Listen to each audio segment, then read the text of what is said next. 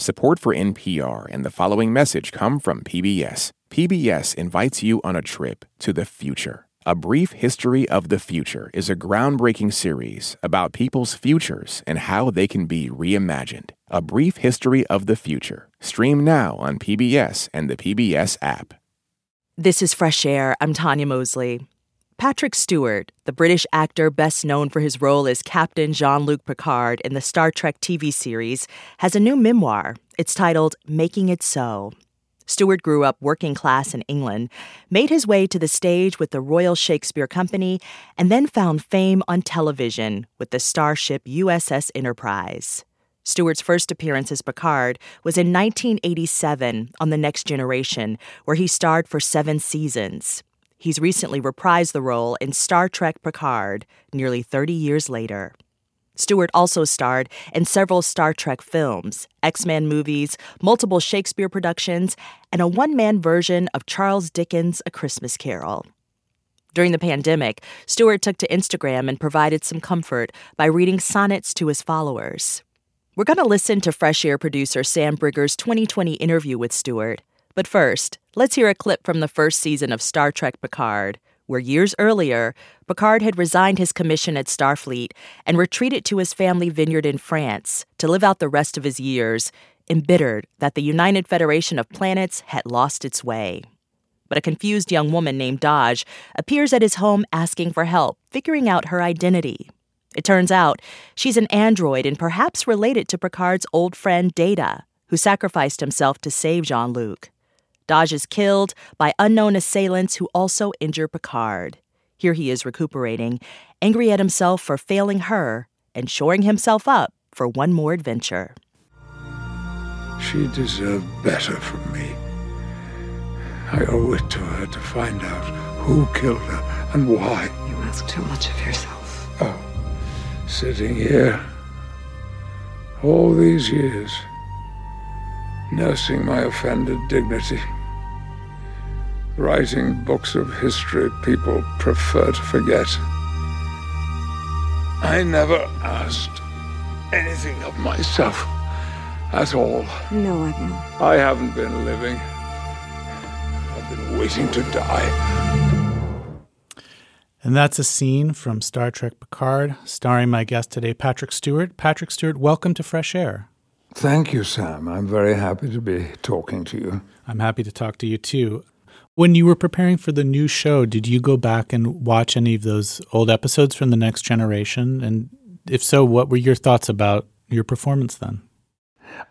From the very beginning, once I'd said, okay, I'm on board, there was not a day when I didn't think, okay, this evening, right, I'm going to sit down, I'm going to watch Encounter at Farpoint, which was our pilot episode of the series, and I never did.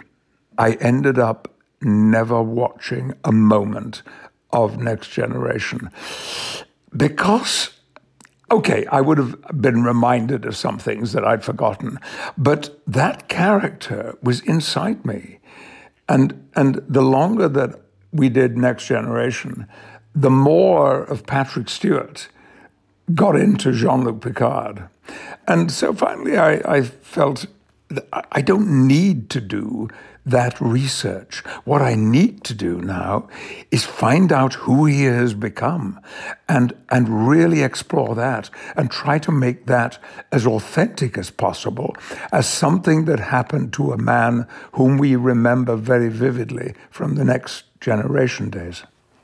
Well, I guess it's too late for this to help us research, but I thought we could maybe listen to a moment from The Next Generation, if you don't mind. This is a particularly good Picard monologue. This is from an episode called Measure of a Man. And this episode actually connects to your new series, Star Trek Picard. At the scene we're going to play, Picard is defending his friend and officer Data in this tribunal, which is trying to decide whether Data is an android, and they're trying to decide whether he should be considered a living being with rights or whether he's a piece of machinery owned by the Federation who want to sort of take him apart, dismantle him, and try to figure out how to make more of them, which I think would be used as workers without any rights. So let's just hear a moment of this. Your Honor, a courtroom is a crucible. In it we burn away irrelevancies until we are left with a pure product, the truth, for all time. Now, sooner or later, this man, or others like him, will succeed in replicating Commander Data. Now, the decision you reach here today will determine how we will regard this creation of our genius. It will reveal the kind of a people we are, what he is destined to be. It will reach far beyond this courtroom and this one android. It could significantly redefine the boundaries of personal liberty and freedom, expanding them for some, savagely curtailing them for others. Are you prepared to condemn him and all who come after him to servitude and slavery? Your Honor, Starfleet was founded to seek out new life. Well, there it sits, waiting. You wanted a chance to make law. Well, here it is. Make it a good one. That's a scene from Star Trek: The Next Generation. That was my guest, Patrick Stewart, who has a new show, Star Trek Picard. So, Patrick Stewart, listening back to that, what's your reaction to your performance or to the character at that point? Do you have any thoughts? You have to believe how extraordinary that was for me to listen to that speech, something which I learned and performed probably, I think it has to be 30 years ago. And I applaud how passionate I was and how that I was not afraid of letting my feelings show, because Picard was a man who, for the most part, kept his feelings very much under control. I'm not saying he was dishonest, but he felt that emotions can blur a situation or a conversation or a dialogue. But there was no sense of that, was there at all, in any of that? And I'm also very impressed with the terrific piece of writing, and I don't know who was responsible for that speech, but I've got a feeling that there is one word in what we've just heard that actually didn't belong to one of the writers. I used the word slavery at one point, and that word was given me by Whoopi Goldberg. I remember when she and I think it might have been the same episode, The Measure of a Man. I think it could have been, when Whoopi and I had a scene in the bar of 10 Forward. And in a break, Whoopi said to me, what we're actually talking about here is slavery. And I think it wouldn't be a mistake to introduce that. And so I think that was why that word cropped up. And I was so thrilled that Whoopi had proposed it and so proud that everyone approved it and it went into the episode. This might be a stupid question, but I'm going to ask it. Jean-Luc Picard is French, so why doesn't he have a French accent? I mean, there in Star Trek, you have Russian accents, you have Scottish accents, Irish accents. Why does Jean-Luc Picard have a British accent? Somewhere in the Paramount archives, there ought to be a videotape of me speaking Picard's lines with a French accent. They did actually want me to do that. So was it rejected? Oh, yes. I mean, I don't know that my French accent, I mean, obviously, if they'd wanted it, I would have worked on it and made it as impeccable a French accent as I could. But I think I know what I did. The famous introduction, Space, the Final Frontier. I did that. Space, the Final Frontier. These are the voyage of the Starship Enterprise.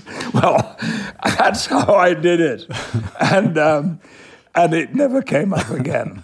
Well, what did come up was, the world, our Earth is now assembled under the Federation of Planets and Starfleet. There's no reason why he shouldn't be a Frenchman who is a brilliant French speaker, but also speaks English brilliantly with an English accent. So they agreed to that, but we identified certain technical terms that would be given American pronunciations, and I was very, very happy to do that. I do remember quite a long conversation about how we should pronounce the name of the character played by Brent Spiner. Should it be Data or Data? And I was the one that campaigned for Data, and I'm very happy to say it was what won the argument. I wanted to talk a little bit about your early years. You were born and raised in Yorkshire. And for the first 5 years of your life, you didn't know your father. He was serving in the war in a parachute regiment, and he was actually also one of the last men rescued at Dunkirk. We'll talk about this. It sounds like he suffered from what was not known then as PTSD, but certainly it sounds like he had that. But I was wondering, did it scare you when he returned from home? I mean, here was this person that you didn't know who is now living in your house. Yes, it did. I was very intimidated. My mother was a loving, charming, sweet, adorable person. And he was an interesting and exciting and colorful person. And of course, he'd had this extraordinary career which had left him as a superstar in the non-commissioned officer sense. But also there were other aspects to it, which I only discovered the details of to my profound regret a few years ago. And I've talked to an authority on PTSD, told him about my father's behavior and his weekend alcoholism and his mood swings and the violence towards my mother. All of this I've talked about in the past. And he said, these are classic symptoms. There is no doubt your father was severely affected and needed medical help, which, of course, he never got. And it made me sad, because I've given my father a bad press over the years, that I couldn't speak to him now and ask him about these feelings and what it was and what he'd experienced. I will never know. Your brothers are older than you. And in fact, one of them, I think, was also serving during the war. Did they have a different perspective on your father since they had known him before he had gone to the war? Yes, very much so. My oldest brother, who was 17 years older than me and was indeed in the Royal Air Force,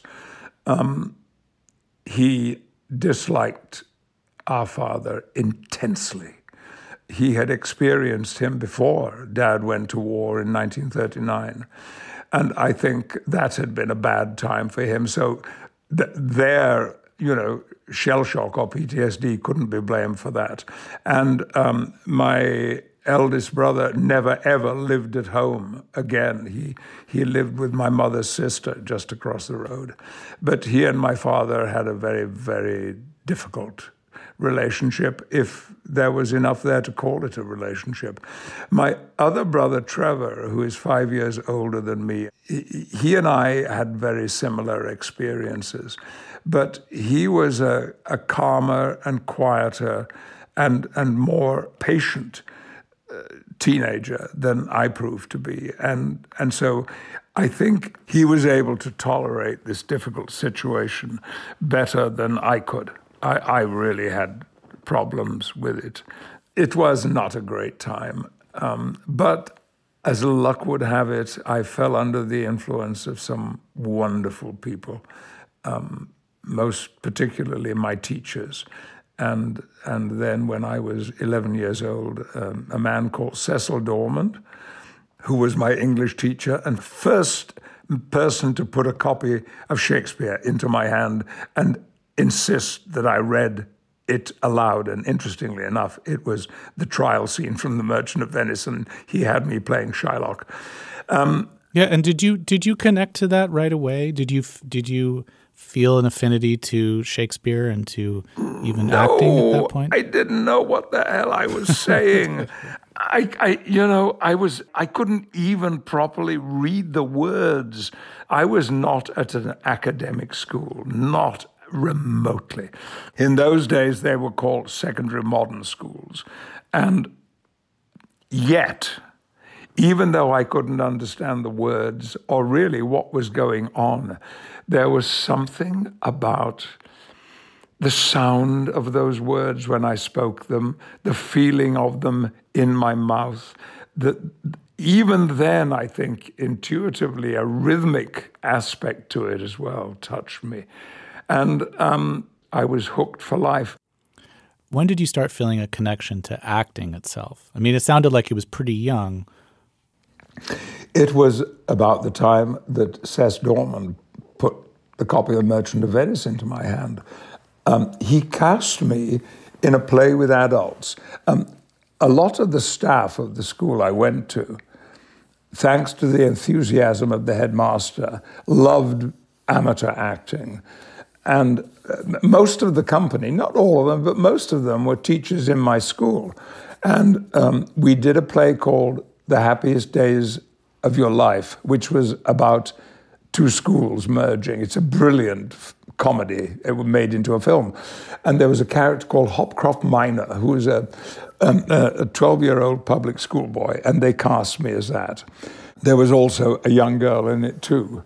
But first of all, I loved working with adults, especially the adults who were my teachers. And the most important thing that happened to me was that the first time I walked onto that stage to play my role, I felt safer. And I mean literally, physically, emotionally safer than I had ever felt in my life. And I think it must have been that drew me back to acting. And then I joined other amateur groups. At that time, there was no consideration of becoming a professional.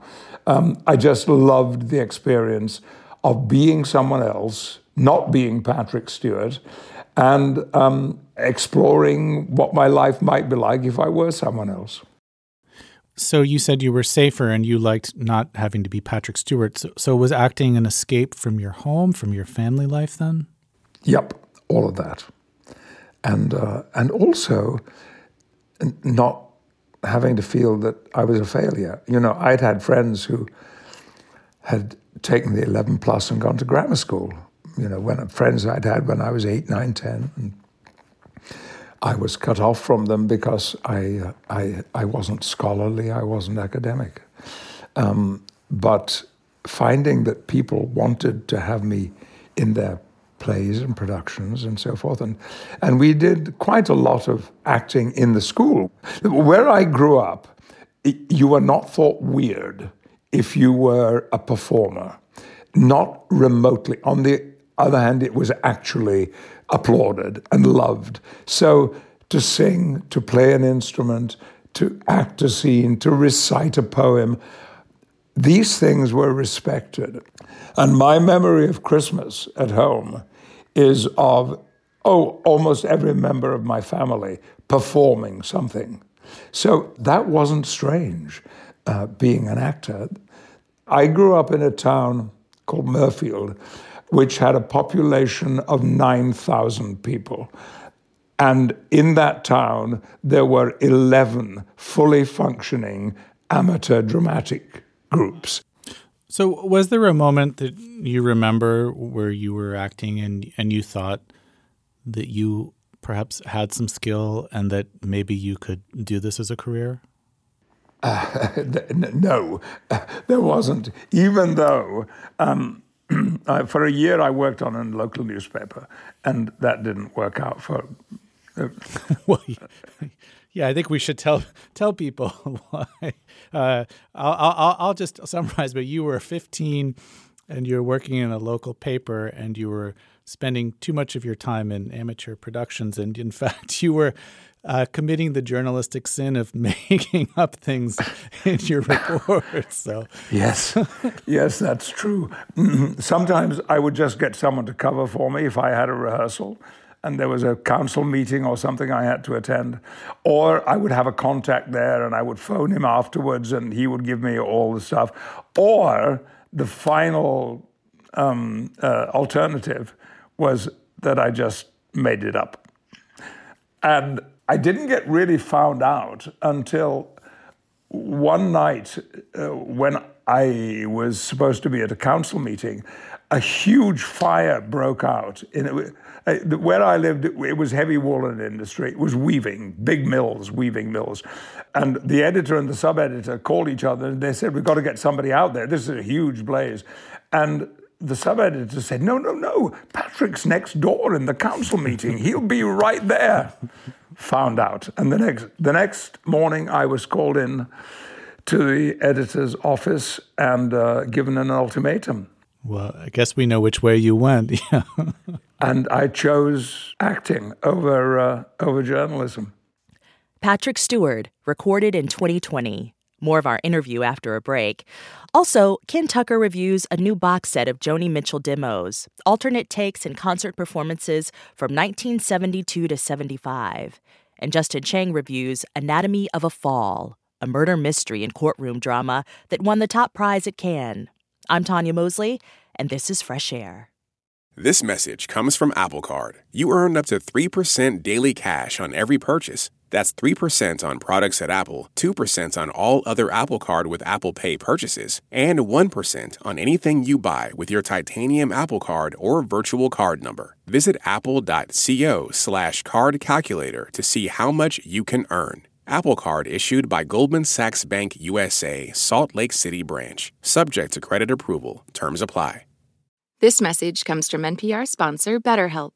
When you keep your stress bottled up, it can eat away at you. Therapy is a safe space to get things off your chest and to figure out how to make them better. Try BetterHelp Online Therapy, designed to be convenient, flexible, and suited to your schedule. Get it off your chest with BetterHelp at betterhelp.com/NPR today to get 10% off your first month. This is my voice. It can tell you a lot about me, and I'm not changing it for anyone. In NPR's Black Stories, Black Truths, you'll find a collection of NPR episodes centered on Black experiences. Search NPR Black Stories, Black Truths wherever you get your podcasts.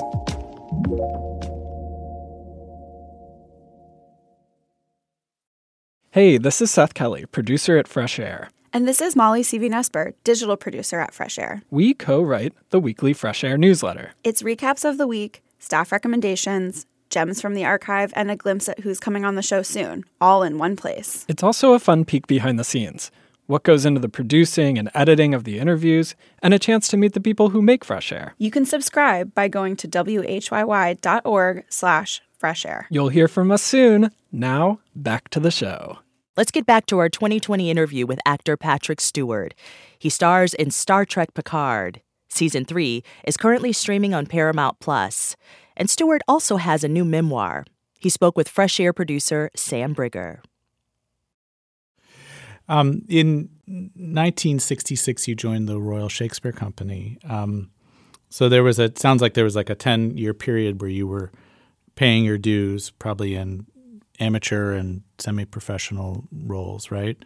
Yes. And you've said you grew up working class, and class has so much influence in England.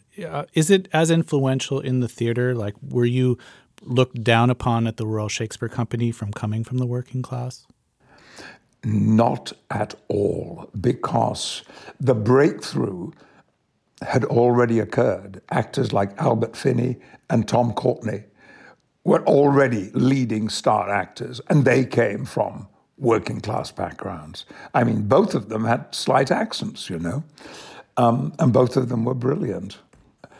What I did feel, to a certain extent, was that it was hard for me to play very sophisticated upper class or upper middle class people, because I used to find the accent kind of difficult. I spoke with a very, very broad accent. In fact, it wasn't just an accent. I spoke in dialect. So when my acting teacher, who I luckily met, Ruth Winowen, when I was 13, when she said to me, Patrick, if you really want to, play everything on stage, you're going to have to lose that accent. Not all the time, but you're going to have to be able to lose it. And you must work on what was called RP, received pronunciation, which is how people on the BBC, newsreaders on the BBC spoke like that. That no longer applies. I think, if anything, the BBC now looks for people who have accents. But I use different words. I mean, I will give you a very quick instance. If I go to a friend's house, if I went to a friend's house to ask him if he was coming out to play, I would say, Atta lekina. Atta, art thou, lekin, which is at least a 16th century word for playing, art, out. Are you coming out to play? So it was quite a long journey for me to get away from that. And for a couple of years, my life was split. Weekends when I worked with dear Ruth Winowen, my acting teacher, who had a beautiful accent and a beautiful voice, I would attempt to speak RP. And then Monday to Friday, when I was at school, I spoke with a broad Yorkshire accent. And sometimes I would get them mixed up. And did that get me in trouble with my friends? Yeah. I'd like to play a clip of you as Macbeth in a 2010 BBC adaptation of the play. And in this scene, Macbeth has just found out that his wife has died, and you give this very famous soliloquy known as tomorrow and tomorrow and tomorrow. So I'd just like to hear that. Tomorrow. And tomorrow. And tomorrow creeps in this petty pace from day to day to the last syllable of recorded time. And all our yesterdays of lighted fools away to dusty death. Out.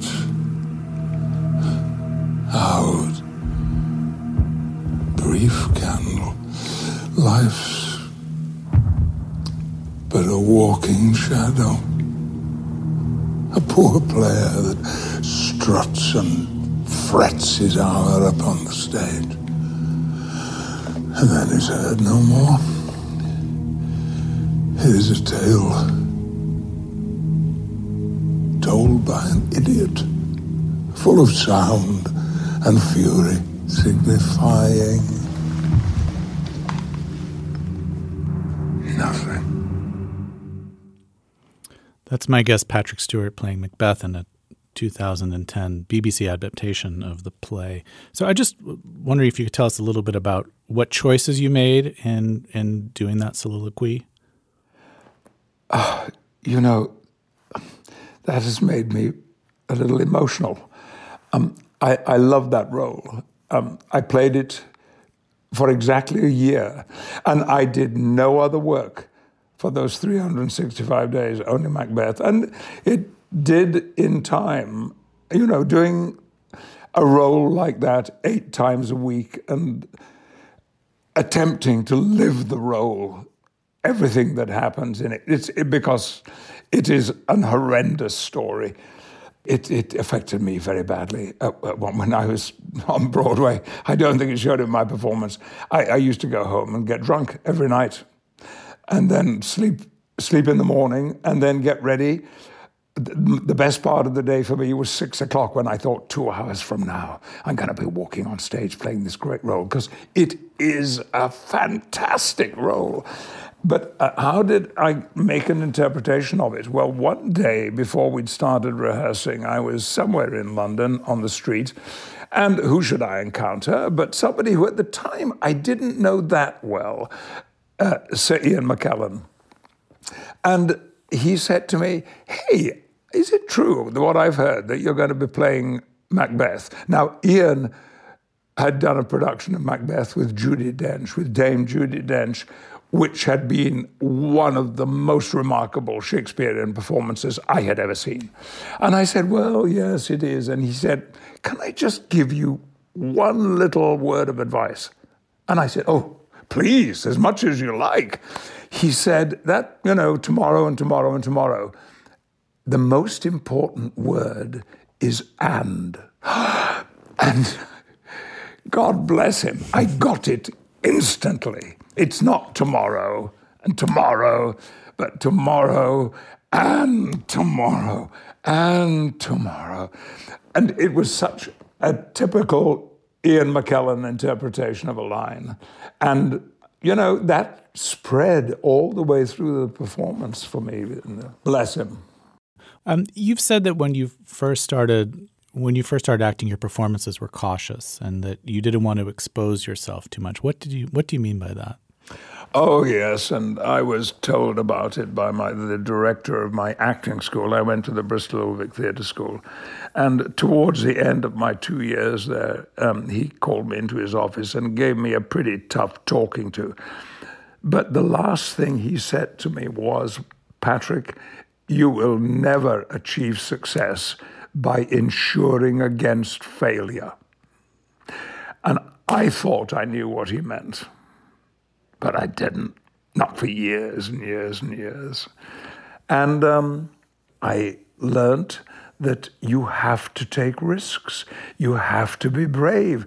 You have to step into the unknown. You have to jump off the edge of the cliff. All of those things are required of actors. Once I finally understood that, I knew what direction I had to go in. Well, one more question. I mean, you, in your past, you've had the opportunity to play older men, like you've played King Lear and as Ebenezer Scrooge, Prospero.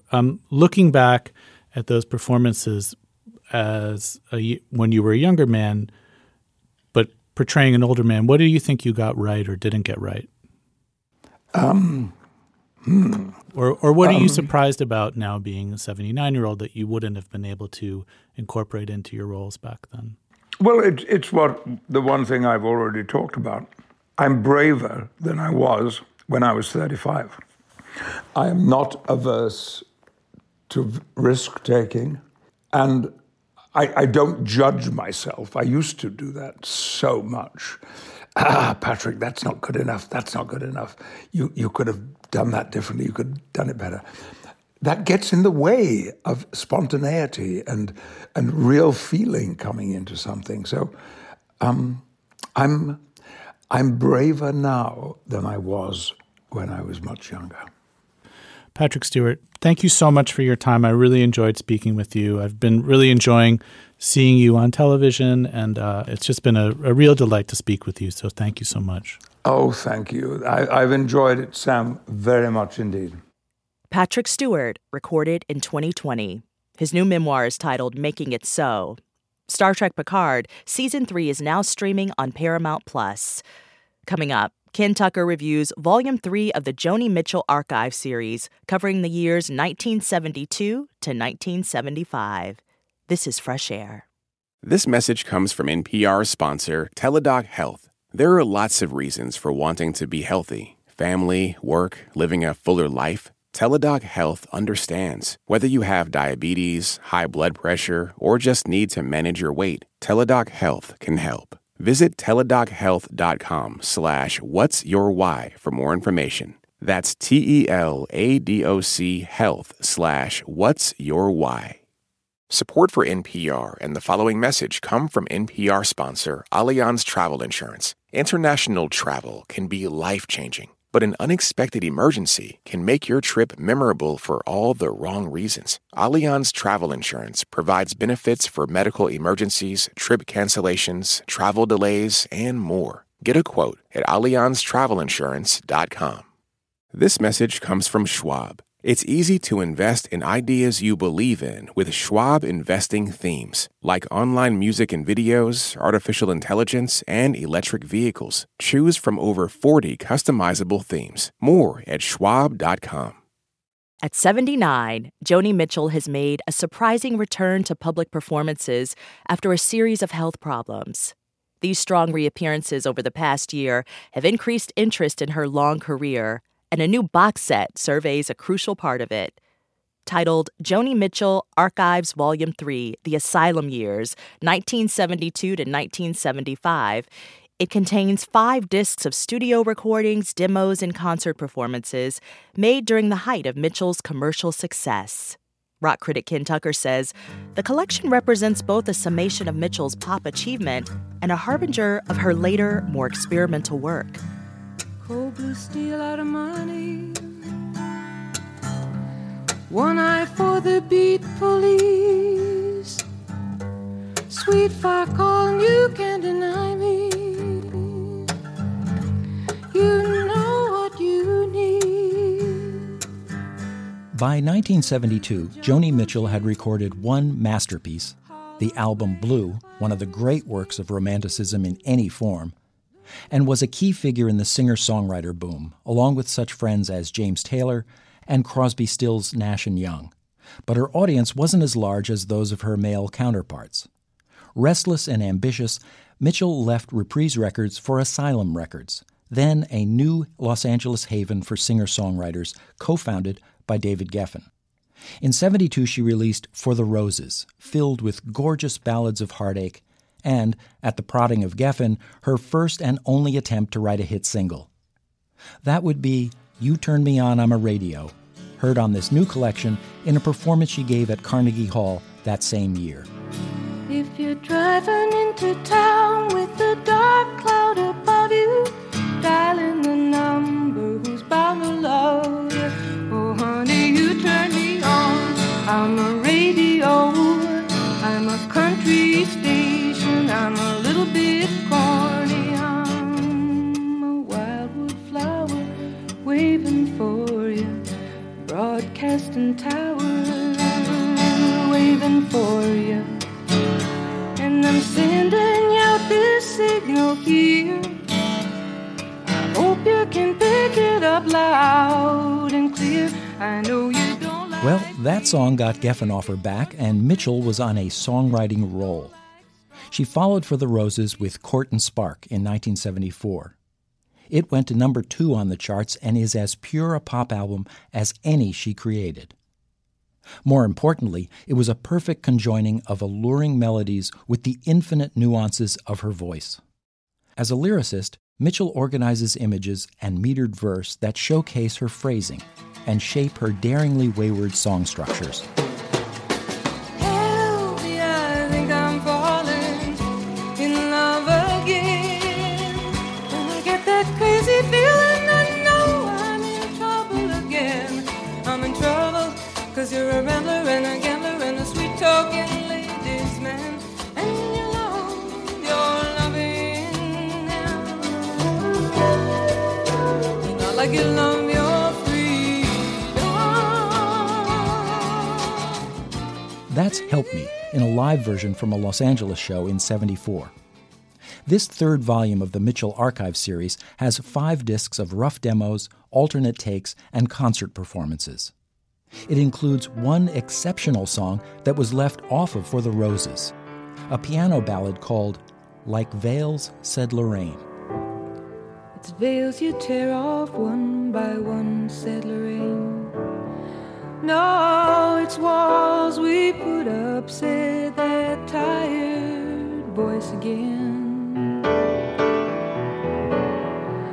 The chisel gets blunt and the sword gets profane. Nobody's blame, but you bind up the stone chips in the gauze that you've slain.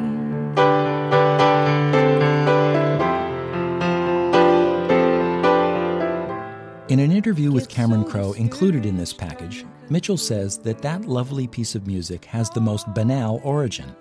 It's an account of a conversation she had with her real estate agent, who was indeed named Lorraine.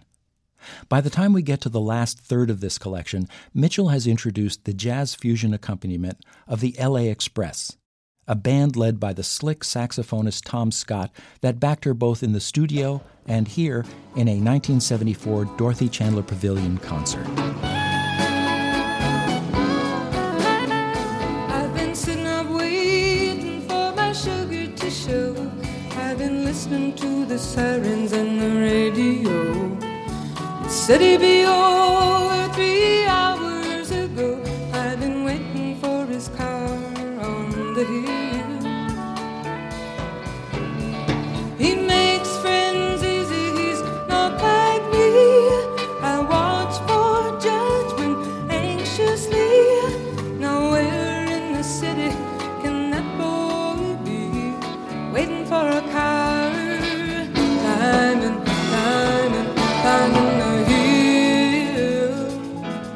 hissing of summer lawns in 1975 signaled Mitchell's decisive break with singer-songwriter pop. She started employing jazz players to execute more open, discursive forms. Down in the cellar in the Boho zone, I went looking for some sweet inspiration. Oh well, just another hard time band with Negro affectations. I was a hopeful in rooms like this when I was working cheap. It's an old romance, the boho dance. It hasn't gone to sleep. When I interviewed Mitchell in 1995, she said that this was the period when she realized that, quote, Americans like simplistic emotions in music. They like their happiness major and their tragedy minor, and about as complicated a chord as they can take is a seventh. At the time, that struck me as condescending, but I wasn't working on Mitchell's wavelength. She was done being ingratiating. She wanted an audience that would accept her artistic challenges. I still think that after this, her turn away from pop accessibility resulted in much more uneven albums. But I respect that stubborn adventurousness even as I treasure the hits collected on this unguarded, generous collection. Ken Tucker reviewed Joni Mitchell's Archives, Volume 3, The Asylum Years, 1972 to 75. Coming up, Justin Chang reviews the film Anatomy of a Fall, which won the top prize at Cannes. This is Fresh Air. The top Support for NPR and the following message come from the American Cancer Society. Dr. Alpa Patel leads a team that researches cancer risk factors, and she shares how a new study aims to impact an underrepresented community. My greatest hope for the Voices of Black Women study is that it will help us understand and identify culturally tailored ways to change and really eliminate the unacceptable disparities for future generations of Black women as it relates to cancer. To learn more, go to voices.cancer.org. This message comes from NPR sponsor MassMutual. According to Calendar.com, the average person schedules just 4.5 hours per year on finances. MassMutual gets it. Life is busy. If you can't find time to plan your financial future, find someone who can, like a MassMutual financial professional. For the last 170 years, they've helped people plan for retirement, college tuition, and any other short or long-term financial goals. Learn more at MassMutual.com. This message comes from NPR sponsor Vuori. Jump into a new perspective on performance apparel. Vuori makes products that stand the test of time and hope to inspire others to live vibrant, healthy lives, empowering your best life in clothing that can be worn for just about any activity from running to yoga. Visit Vuori.com/NPR to receive 20% off your first purchase and enjoy free shipping on any U.S. orders over $75. Discover the versatility of Vuori clothing. prize at this year's Cannes Film Festival went to the French film Anatomy of a Fall, directed and co-written by Justine Triet.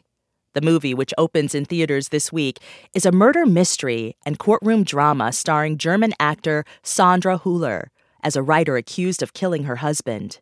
Our film critic Justin Chang has this review. One reason Sandra Hüller is one of the best actors working today is that unlike many performers, she doesn't seem to care if you like her characters or not. Whether she's playing a tightly wound corporate climber in the brilliant comedy Toni Erdmann, or a Nazi commandant's wife in the upcoming drama The Zone of Interest, you never once catch her pleading for the audience's sympathy. That fearlessness is partly what makes her so compelling to watch in Anatomy of a Fall, the absorbingly intricate psychological thriller that won the Palme d'Or at Cannes this year. Hüller plays a successful German-born writer, also named Sandra, who finds herself on trial for her husband's murder. The movie begins at a chalet in the French Alps, where Sandra and her French husband, Samuel, live with their 11-year-old son, Daniel. Things are tense between Sandra and Samuel, as we can sense from the way he blasts his music while she's being interviewed by a journalist. The interview gets cut short, and the journalist leaves. Sometime later, Samuel is found dead outside in the snow, bleeding heavily from a head wound. Did he fall or jump from one of the chalet's upper stories? Or was he pushed? The director Justine Triet, who wrote the script with Arthur Harari, never reveals the answer. The story is full of intriguing forensic details. Samuel's fatal fall is diagrammed from every possible angle, and every spatter of blood is analyzed obsessively.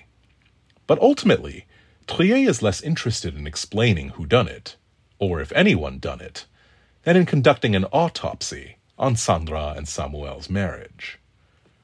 When Sandra is tried for Samuel's murder, the history of their troubled relationship comes to light. We learn that Samuel never forgave himself for his role in the accident years ago that left Danielle severely visually impaired. That took an obvious toll on the couple. At one point, Samuel's therapist takes the stand and testifies that Samuel had described his wife as cold and controlling. But Sandra pushes back against this assessment, addressing the court in English, since she isn't fluent enough in French. I'm sorry to interrupt. I'm sorry. But I don't know. You come here, okay, with maybe your opinion, and you tell me who Samuel was and what we were going through. But what you say is just it is just a little part of the whole situation, you know. I mean, sometimes a couple is kind of a chaos, and everybody is lost, no? And sometimes we fight together, and sometimes we fight alone, and sometimes we fight against each other. That happens. And I think it's possible that Samuel needed to see things the way you described them, but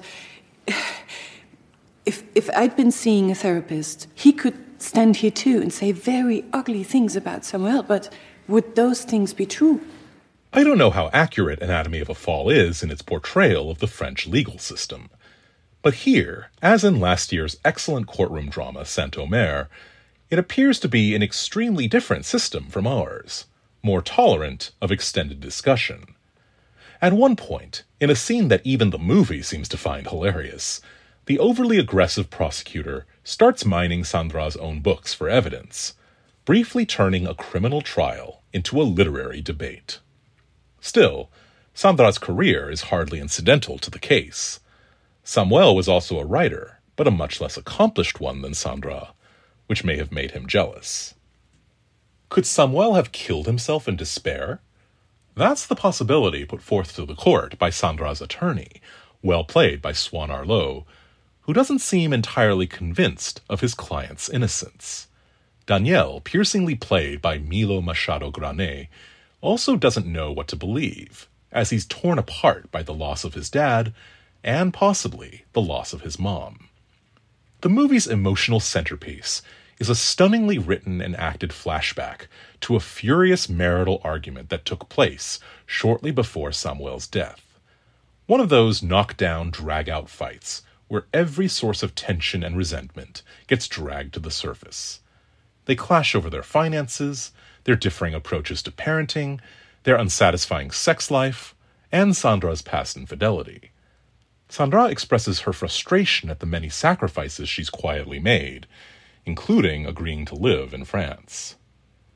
Anatomy of a Fall persuasively suggests that every marriage is ultimately something of a mystery. The fact that Samuel is no longer alive to defend himself makes it even harder to determine who here is telling the truth. Even so, I couldn't help but gravitate towards Sandra's side. There's something refreshing about the cool pragmatism she shows in the face of Samuel's insecurity, the way she refuses to shortchange her career or coddle her husband for his failures. I left admiring Sandra's steely resolve, while still wondering if that resolve might have led her to do the unthinkable. Justin Chang is the film critic for the LA Times. He reviewed the new film Anatomy of a Fall. On Monday's show, Lawrence Wright, best known for best-selling books about Al-Qaeda and Scientology. His new novel takes on the colorful world of Texas politics. It's about a naive rancher who lucks into a seat in the state legislature where he meets lobbyists, influence peddlers, conspiracy mongers, and power brokers. The book is Mr. Texas. I hope you can join us. To keep up with what's on the show and to get highlights of our interviews, follow us on Instagram at NPR Fresh Air. Fresh Air's executive producer is Danny Miller. Our senior producer today is Roberta Shorak.